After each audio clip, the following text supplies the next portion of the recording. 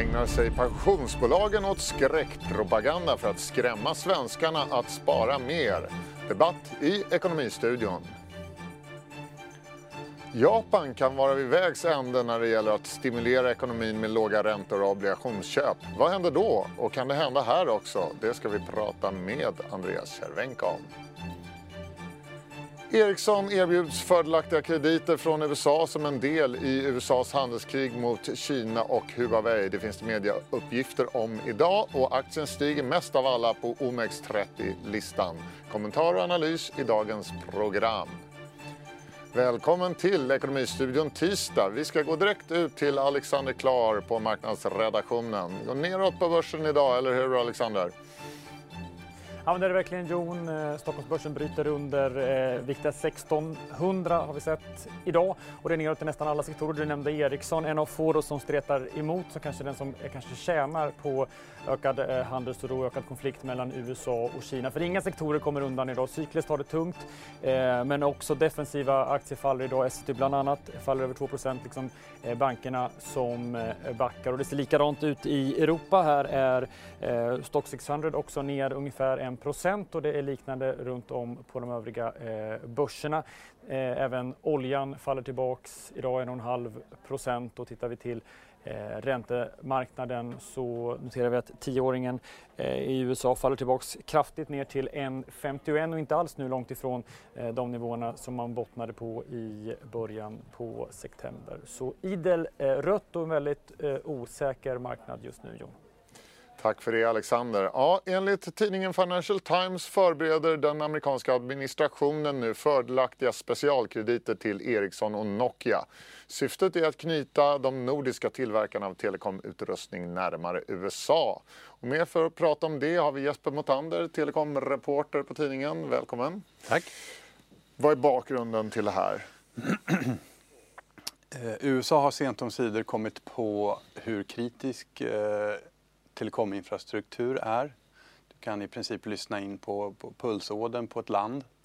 Och man har ju själv inte haft något stort företag inom sektorn på väldigt länge. På nästan 20 år. Inte som man hade Motorola eller något sånt där, va? Motorola, Alcatel, Lucent, det där samgåendet. Men nu är det ju bara 5 bolag kvar egentligen på världsmarknaden och inget av dem är amerikanskt. Och det är helt enkelt bakgrunden varför. Men på vilket sätt skulle det här hjälpa Ericsson om det nu blir sådana här billiga specialkrediter? USA driver ju närmast en militärkampanj mot Huawei framförallt, som ju är dominerande på världsmarknaden för mobilsystem. Och försöker då hitta sätt att stötta Huaweis konkurrenter. Den amerikanska administrationen har ju inga anledningar att känna särskilt ömma känslor för Ericsson och Nokia i sig själv, utan det är ju bara för att de är så att säga fiendens fiende, va? Som man är intresserad av att ge dem de här krediterna.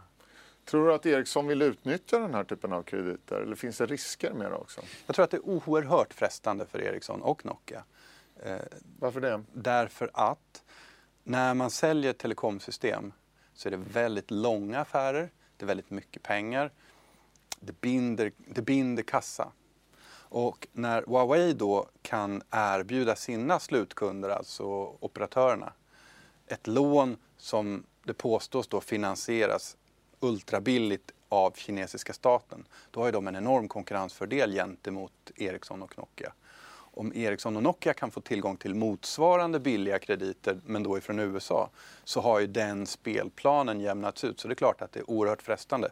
Ericsson har också ett svagt kassaflöde. Så det är en stor fördel för Ericsson i konkurrensen mot Huawei? I första ledet, ja.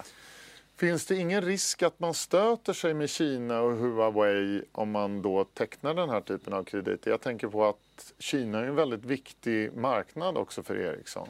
Alldeles riktigt, och det där vi kommer till det andra ledet, att det här är väldigt frestande och det är ett väldigt bedrägligt bete som USA dinglar med framför Ericsson och Nokia. För om de nappar på det här, då har de ju så att säga, då har de förbundit sig, då är de liksom i samma hage som USA.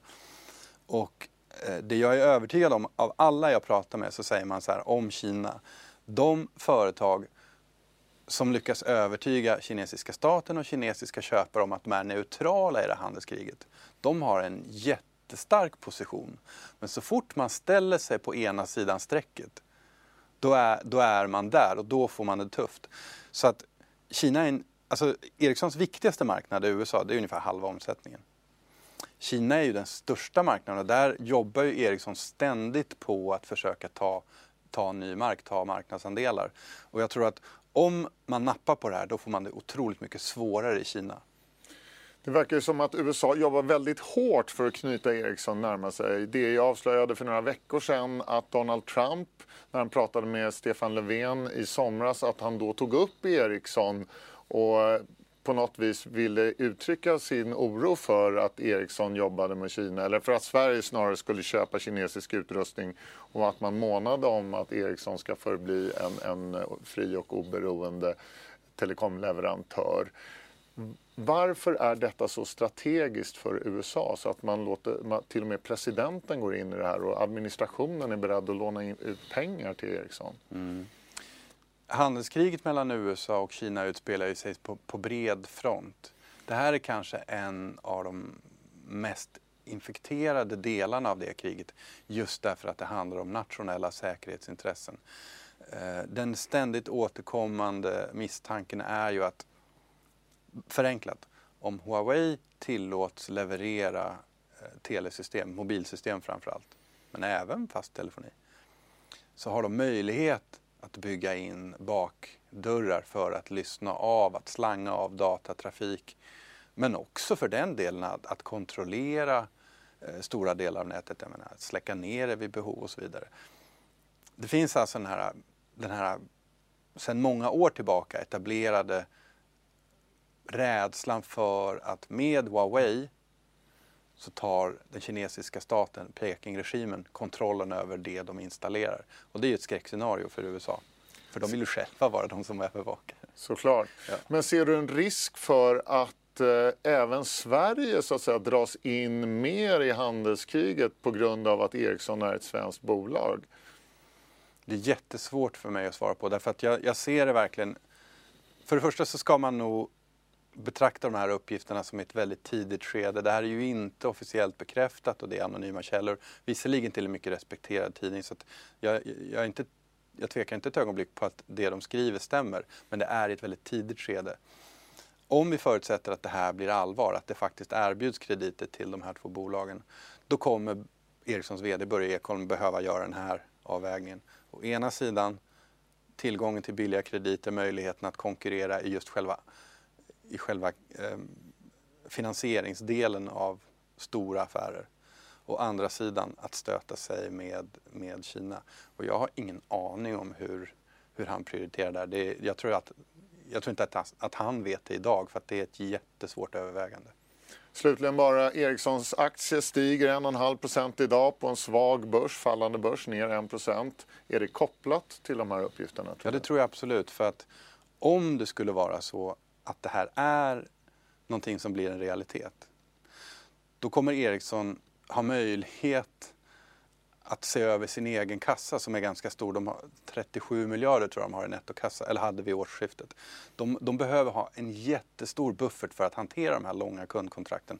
Men också för att de ju håller på och städar ur sina gamla synder, och det är hela tiden folk som ska köpas ut och sådär, va. Men jag tror att om de skulle få tillgång till de här kundkrediterna som det framförallt handlar om, det är inte för att finansiera den egna dagliga verksamheten, utan det är kundkrediter, så skulle man kunna ta en ny titt på kassan och säga att den behöver inte vara så här stor. Då kan vi skifta ut den till ägarna alternativt. Det andra alternativet är förstås att köpa bolag. Men det öppnar för möjligheten till utdelning som har varit någonting Ericsson har varit ganska usla på de senaste åren. Kanske en sen julklapp till Ericssons aktieägare i nästa vår då. Kanske. Jesper Motander, tack för att du kom hit. Tack själv. Varmt välkomna till Börsmorgon. Priset att dyka med lite mer än 3%. Handelsbanken styrelsen har alltså utsett Carina Åkerström till vd. Meta, du vågade sticka ut hakan i tidningen och peka ut några bolag.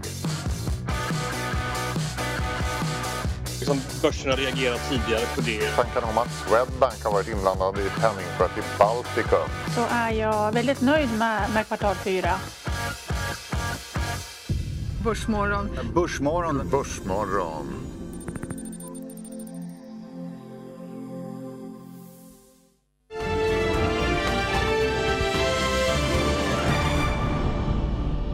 Pensionsbolaget Alectas vd Magnus Billing skriver idag på DI Debatt. Han anklagar konkurrenter i sparbranschen för att bedriva skrämselpropaganda om pensionssparande för att få svenskarna att spara mer än de egentligen behöver. 2 pensionsekonomer har vi med oss här. Staffan Ström från Alecta, välkommen hit. Tack. Och även Mattias Munter från Skandia, du är också välkommen. Tack för det. Jag tänkte börja med dig. Staffan, varför skriver ni den här artikeln idag? Bakgrunden är att vi gjorde en rapport i våras tillsammans med Ungdomsbarometern där vi tog reda på hur unga människor ser på sparande och pension. Och den rapporten blev en väckarklocka för oss. Vi såg att även riktigt unga i gymnasieåldern bär på en stor portion pensionsoro och tror att man måste börja pensionsspara redan under gymnasiet. Och det tycker vi är en oro som är helt obefogad. Men ligger det inte någonting i att man måste vara långsiktig i sitt sparande och börja ganska tidigt om man vill ha en anständig pension? Jo då, visst är det så. Och den här artikeln handlar inte om att det skulle vara fel att vara sparsam och spara till sin pension. Det tycker vi är klokt och det skriver vi också i artikeln. Utan det vi vänder oss emot är att det gång på gång påstås att man måste spara många tusen i månaden för att klara sig. Och så ser det inte ut, menar vi. Mattias, ägnar ni åt att skrämma upp spararna? Vi känner inte alls igen oss i den beskrivningen och jag har inga synpunkter på Alectas undersökning och huruvida unga är mer eller mindre oroliga över sin pension. Men det som förvånar mig i debattinlägget är ju att man lägger en väldigt hård ton mot det arbete som vi lägger ner för att visa på konsekvenser av olika livsval för pensionen. Vi har lyft frågan om när man etablerar sig på arbetsmarknaden, att det får pensionseffekter. Vi räknar på hur mycket det betyder att jobba längre. Vi lyfter på alla stenar som vi kan. Och det som förvånar särskilt i den här diskussionen, den här debatten, det är ju varför Alecta plötsligt har bytt fot. För att jag följer ju, både jag och Staffan har varit i branschen länge nog och har ganska bra koll på vad vi tycker i olika frågor. Och senast när Vad menar du med att de har bytt fot? Ja, när den senaste regeringen tillträdde, vi hade den här januariöverenskommelsen, så läste jag Staffan Ströms fina blogginlägg där han gick igenom alla saker som behöver förbättras i pensionssystemet. I allmän pension så behöver man se till att man kan jobba längre och ni pratar till och med om höjda avgifter till det allmänna pensionssystemet. Varför skulle man göra det om pensionssystemet levererar 100% av slutlönen? Ja, varför skulle man göra det? Ja, nu levererar inte pensionssystemet 100% av slutlönen och det är därför vi tycker att det finns... Det är väl aldrig någon som har trott heller? Nej, eller? precis. Men det är vad som står i debattinlägget, att de flesta får 100% av sin lön i pension. De som kommer sämst ut får 75%. Ja. Det är vad som står i artikeln. Då tror jag att du får läsa en gång till. Det är för att vi håller med om att det behöver göras åtgärder i pensionssystemet. Och att stärka den allmänna pensionen är en av de åtgärder som vi tycker är viktiga. Men vi kan inte hålla med om att det viktigaste är att skjuta hela ansvaret för en bättre pension i knät på den enskilde. Utan ska vi göra åtgärder, då är det viktigare att stärka den allmänna pensionen så att alla kommer med. Och att man skulle få 75% uppåt, ja det menar vi, det är just om man skrämmer människor att börja spara flera tusen ur egen plånbok varje månad. Då finns det en risk att man istället överförsäkrar sig. Och det är inte bra. 75% i mina öron låter som en ganska bra pension. Jag får med att man brukade tala om 60-70% av slutlönen i pension i det gamla pensionssystemet. Ja. Jag vet inte vad man kan förvänta sig idag. Nej, om vi tar de senaste siffrorna från Pensionsmyndigheten. Om man tittat på vad får en pensionär som går i pension idag. De senaste siffrorna är från 2017. Och de som gick i pension vid 65 år, de får totalt inklusive allmän och tjänstepension en nivå på 86% av lönen. Det låter väl ganska rimligt. Jag tror inte det är någon som känner igen sig i den här bilden att vi skulle ha ett väldigt generöst pensionssystem. Och det som vi tittar på när vi gör våra rapporter... Men det är ju inte bara den allmänna pensionen, man måste ju också lägga på tjänstepensionen. Helt riktigt. Och det är ju det första som man måste lyfta, vikten av att ha tjänstepension. Men tjänstepension är ju inte för alla. Och där är ju Alecta också ute och pratar om vikten av att alla får tjänstepension. Och om det här blogginlägget som jag refererade till där Alecta pratar om sina mål för att säkerställa en bra pension, så ingår ju också eget sparande och en ny sparform. Så tittar man på alla delar här, allmän pension, tjänstepension och det egna sparandet, så är vi ju på punkt efter punkt överens om vilka utmaningar och vilka lösningar som finns. Därför blir man ju extra förvånad när det kommer en debattartikel som utmålar oss som någon form av aktör som sprider trollpropaganda. Jag ska ta och läsa lite här ur artikeln. Det står så här. Aktörer som Nordnet, Skandia och Danske Bank tjänar pengar på ett ökat privat pensionssparande och gynnas helt enkelt av att sprida rykten om att pensionspengarna håller på att ta slut.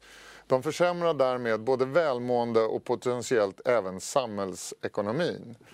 Mattias, det här stämmer ju. Ni vill att folk ska spara mer, för ju mer de sparar desto mer pengar tjänar ni. Det egna ansvaret för pensionen är genomgående i hela systemet. En del av det allmänna pensionen bygger på att premiepensionen är upp till var och en att göra aktiva val. Tjänstepensionen för unga tjänstemän handlar om att göra egna val för förvaltningen. Eller åtminstone så är det en fråga om att det är ett okänt pensionsutfall och det är ditt eget ansvar, din egen arbetsinsats som ska avgöra det. Där är individens ansvar utökat. Och sen har vi då på toppen av pensionspyramiden, så skulle jag vilja påstå att det inte finns någonting längre eftersom vi inte har en dedikerad sparform för det. Det driver Skandia på för att det ska finnas en sån sparform så att vi ska ha en pensionspyramid som är komplett. Men de två första formerna, alltså den allmänna pensionen och tjänstepensionen, de kan du inte påverka storleken på själv. Så, ja, du kan jobba mer så får du mer pensionspoäng, men annars så kan du inte påverka det. Men det som du verkligen kan påverka, det är ju ett privat sparande. Och det är ju därför som vi i våra rapporter utgår ifrån människors förväntan om pension och jämför det med utfallet i allmän pension och tjänstepension. Och på så vis mäter vi ju gapet i det som människor kan påverka helt och hållet själv. Om det då visar att det behövs 1000-lappar att spara, så är det lika mycket en indikation på att systemet i övrigt, allmän pension och tjänstepension, inte kan möta upp människors förväntningar. Det är inte samma sak som att vi sitter i individuella kundmöten och rekommenderar människor att spara 3 000-4 000 kronor i månaden till sin pension. Men du tycker att man ska återinföra skatteavdraget för privat pensionssparande? Det är det du säger? Vi behöver en ny sparform för just pension. Exakt hur den ska se ut, det får vi se. Men den ska i alla fall dedikerad. Håller du med om det? Behövs det en sån, eller klarar man sig på sin allmänna pension och sin tjänstepension och det man eventuellt har lyckats stoppa undan? Jag tycker det är viktigt att det finns utrymme för privat sparande och att det ska finnas tydliga incitament för att spara, absolut. Men när jag är ute och föreläser och träffar människor så är en av de absolut vanligaste frågorna jag får, halvt på skämt, halvt på allvar, finns det några pengar kvar till mig när det är dags att gå i pension? Den frågan tror jag säkert att Mattias också får ibland. Och det är det jag menar, att var kommer den här missuppfattningen ifrån att pensionssystemet håller på att kollapsa? Jag tror att det finns två delar i det där. Det ena är ju medialogiken, att man säljer löpsedlar på att köp tidningen, gör det här för att rädda din pension, som det står ibland. Det andra är att det finns krafter inom pensionsindustrin som gång på gång berättar att du måste spara flera tusen varje månad. Och jag menar att pensionärer är ju faktiskt som människor är mest. Det finns de som har det riktigt tufft. Det är jag den första att erkänna. Det finns de som har det väldigt bra ställt. Och den stora gruppen har det helt okej. Som alla vi andra. Och det där vi menar att vi måste nyansera den här bilden. Det är inte så att pensionär är lika med fattig. Utan det handlar om vilka livsval man gör längs vägen. Och det finns vissa situationer då man absolut behöver spara privat. Det håller jag helt med om. Och där tror jag att både Mattias och jag och många andra inom pensionsinformatörer ska jag säga, kan bli bättre på att förklara hur det fungerar så att man kan fatta sitt beslut. Behöver jag spara mer själv eller inte? Men att sprida uppfattningen att alla måste spara flera miljoner, som jag har läst om i rapporter idag, för att klara en börsnedgång eller för att klara det faktum att man är ung eller så. Det skapar en helt omotiverad oro. Så svagt är inte pensionssystemet. Mattias, du satt i den här studion för inte så länge sedan och tyckte att unga borde spara, i alla fall om man tog examen sent, då skulle man tänka över hur ens pension skulle komma. Det var väl lite sån där alarmism, var det inte det? Det visar, det är att livsval får konsekvenser. Vi har ingen ambition att moralisera över de val människor gör när man börjar jobba eller så. Men man måste förstå att det ligger på ditt eget ansvar att säkerställa att du kompenserar för det på något sätt. Och där är ju ett typexempel där det egna sparandet kommer in. För att det fungerar inte så att alla är typfall enligt Pensionsmyndigheten som börjar jobba vid 23 och jobbar till 70. Så ser det inte ut. Och därför så behövs ju den här ventilen för att reglera själv. Det Det behövs inte för alla, men det behövs för de allra flesta och det är olika nivåer. Och tillbaka till det känns som en metadebatt utifrån att vi är faktiskt överens om de brister och de utvecklingspotential som finns. Men det blir någonstans, det kokar ner till att det här debattinlägget som svartmålar oss som pensionsaktör, det kokar ner till att det är mediebilden som är fel på. Och mediebilden, senast jag kollade så är det medierna som bestämmer mediebilden och inte vi som bolag. Och rent konkret, jag tittade på rapporter, bara surfade runt på Alectas hemsida och hittade en rapport, den pensionslösa generationen. Vi ser 500 000 70-talister riskerar att bli delvis pensionslösa. Sådana rubriker har vi aldrig haft i en rapport. Men det påvisar just vikten av att ha en tjänstepension. Och det är då vi menar att låt oss sätta in krutet och resurserna på att stärka allmän pension och tjänstepension.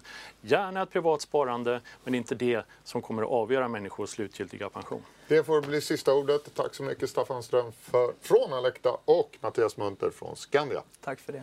Tack. Din Weekend sitter och kör Rolls-Royce Cullinan.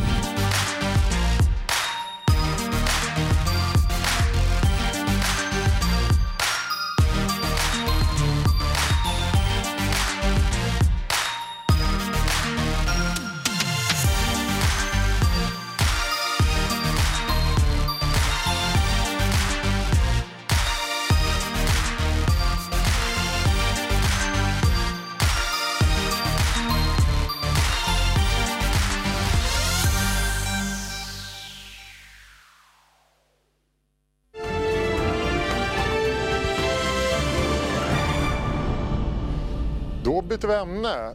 Vår reporter och krönikör Andreas Cervenka har kommit in i studion. Välkommen hit. Tack så mycket.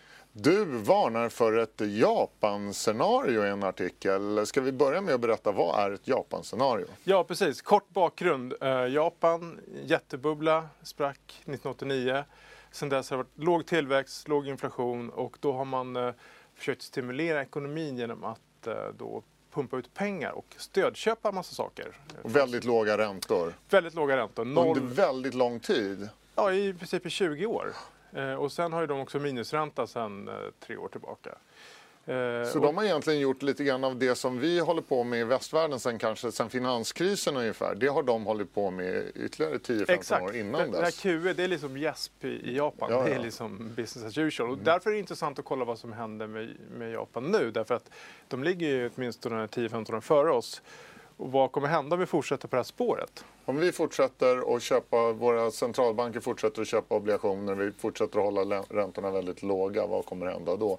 Och vad lär vi oss då av Japan? Vad har hänt där nu?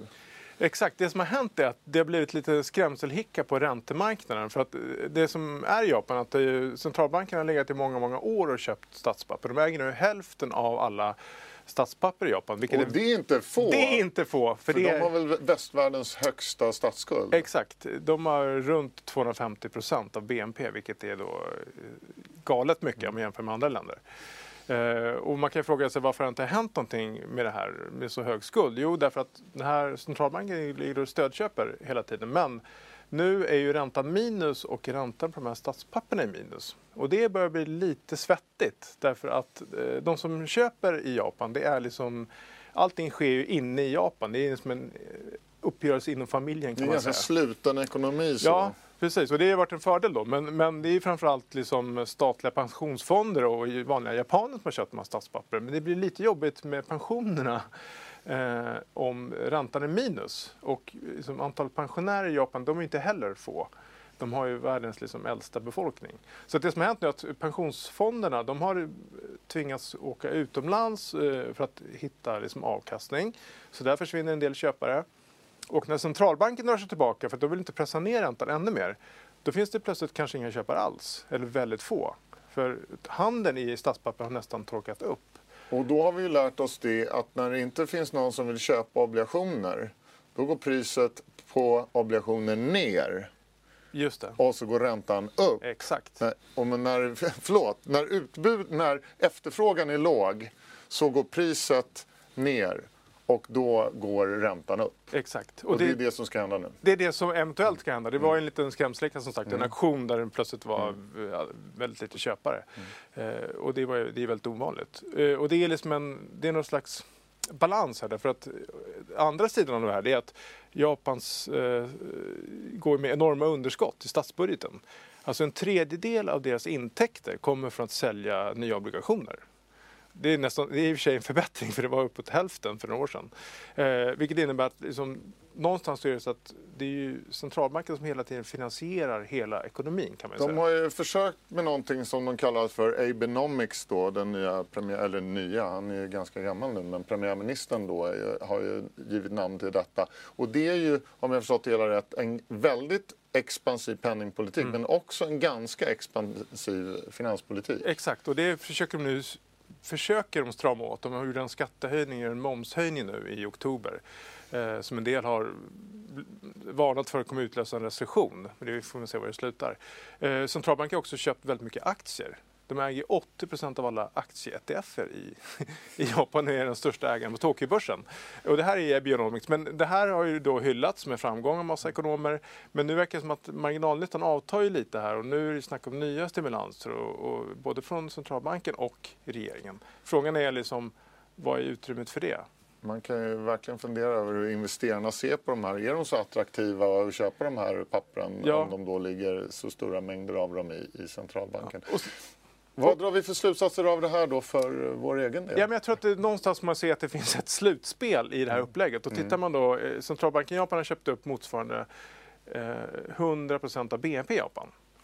Och det är ganska mycket pengar. Det är typ 50 000 miljarder kronor. Och var kommer de pengarna från? Jo, det är att man på centralbanken har knäppt med fingrarna och skapat nya pengar. Man trollat dem ur hatten helt enkelt. Och det är ju extremt bekvämt. De är en ganska pålitlig köpare om man kan trolla fram pengar. Och samma sak har ju ECB gjort. Och de äger nu 40% av eurozonens BNP, och det är ju rätt mycket pengar med. Och nu, Riksbanken äger en ganska stor andel av den svenska obligationsstocken också. Ja, en tredjedel nästan, tror jag. Och man kan titta i Japan, om centralbanken inte kan fortsätta, då blir det ju någon slags förtroendekris. Därför att allt det här bygger ju på att i teorin ska man ju någonstans ta tillbaka de här köpen och normalisera läget. Men om det här abnormala läget pågår liksom decennium efter decennium och skulderna hela tiden ökar, underskotten växer och så vidare, så finns det en slutpunkt någonstans. Om man frågar då förespråkarna för den här expansiva politiken, vad är deras bästa argument för att det här ändå kommer att fungera? Alltså ett argument är ju att Japan då är en sluten ekonomin, men det börjar också bli en sanning med modifikation. Till exempel så deras banker för att få avkastning är väldigt mycket ute på kapitalmarknaden i världen och köper saker och tar mycket risker. För de vill inte vara kvar hemma och betala pengar för att få låna ut sina pengar. Det är ju svettigt för banker som har de har redan pressat låg lönsamhet som det är. Så där skapas det risker, och sen de här med pensioner är ett problem, och sen är ju frågan om Japan kan fortsätta överskott jämfört med omvärlden. Men jag tror den stora frågan är, vad händer med alla de här skulderna som man har då köpt upp och den här skuldsättningen som man då liksom håller under armarna. Och en del har argumenterat för att kan man inte bara skriva av skulderna, för det är ju det som händer är att man tar ju risker från den privata sektorn och tar över till det offentliga. Så det offentliga är skyldiga det offentliga pengar. Och då kan man säga, men kan man inte bara kvitta det? Det finns många som förespråkar det. Så den kan ju komma upp i Europa också. Men det är ju lite intressant. Vad händer då? För då någonstans så kanske då avslöjar man att det hittar på pengar. Och då kan ju bli en förtroendekris för liksom valutan eller för människor i allmänhet i Japan till exempel. För det kanske blir osäkert då om man kan skriva av skulder. Men varför ska jag då köpa de här obligationerna? För de var ju värdelösa. Det finns utrymme för kreativ bokföring och redovisning här. Verkligen. Men vem vet hur det slutar. Men den här diskussionen kommer definitivt komma upp i Europa, tror jag. För att det verkar som att det går ju bara till ett håll. Nu ska ECB fortsätta stödköpa. Och det här får ju mer och mer kritik också i Europa. Absolut. Och man cementerar ju också en ekonomi som kanske inte har varit jättedynamisk. Det är många som klagar på att många banker borde gå under i Europa, men så länge de får gratis pengar så är det bara att fortsätta köra. Så det kan helt enkelt sluta så att det här stora penningpolitiska experimentet som många pratar om att vi håller på med, att det slutar på ett sätt som ingen riktigt har tänkt sig eller önskat framförallt. Vi får se. Vi följer denna fråga. Du får komma tillbaka hit om ett halvår eller så och rapportera vidare. Tack så mycket Andreas Cervenka för att du kom hit. Och vi avslutar med snabbmat på sista raden. Restaurangkedjan Domino's Pizza har svårt att motsvara Wall Streets förväntningar. För fjärde kvartalet i rad levererade bolaget en kvartalsrapport under vad analytikerna hade räknat med. Konkurrens från aktörer som Uber Eats och Grubhub pressar Domino's. Omsättningen för tredje kvartalet steg drygt 4% till $820,8 miljoner. Dagens siffra 820,8 miljoner. Ekonomistudion tisdag är slut, men strax blir det closing bell. Det börjar 15:20. På återseende då.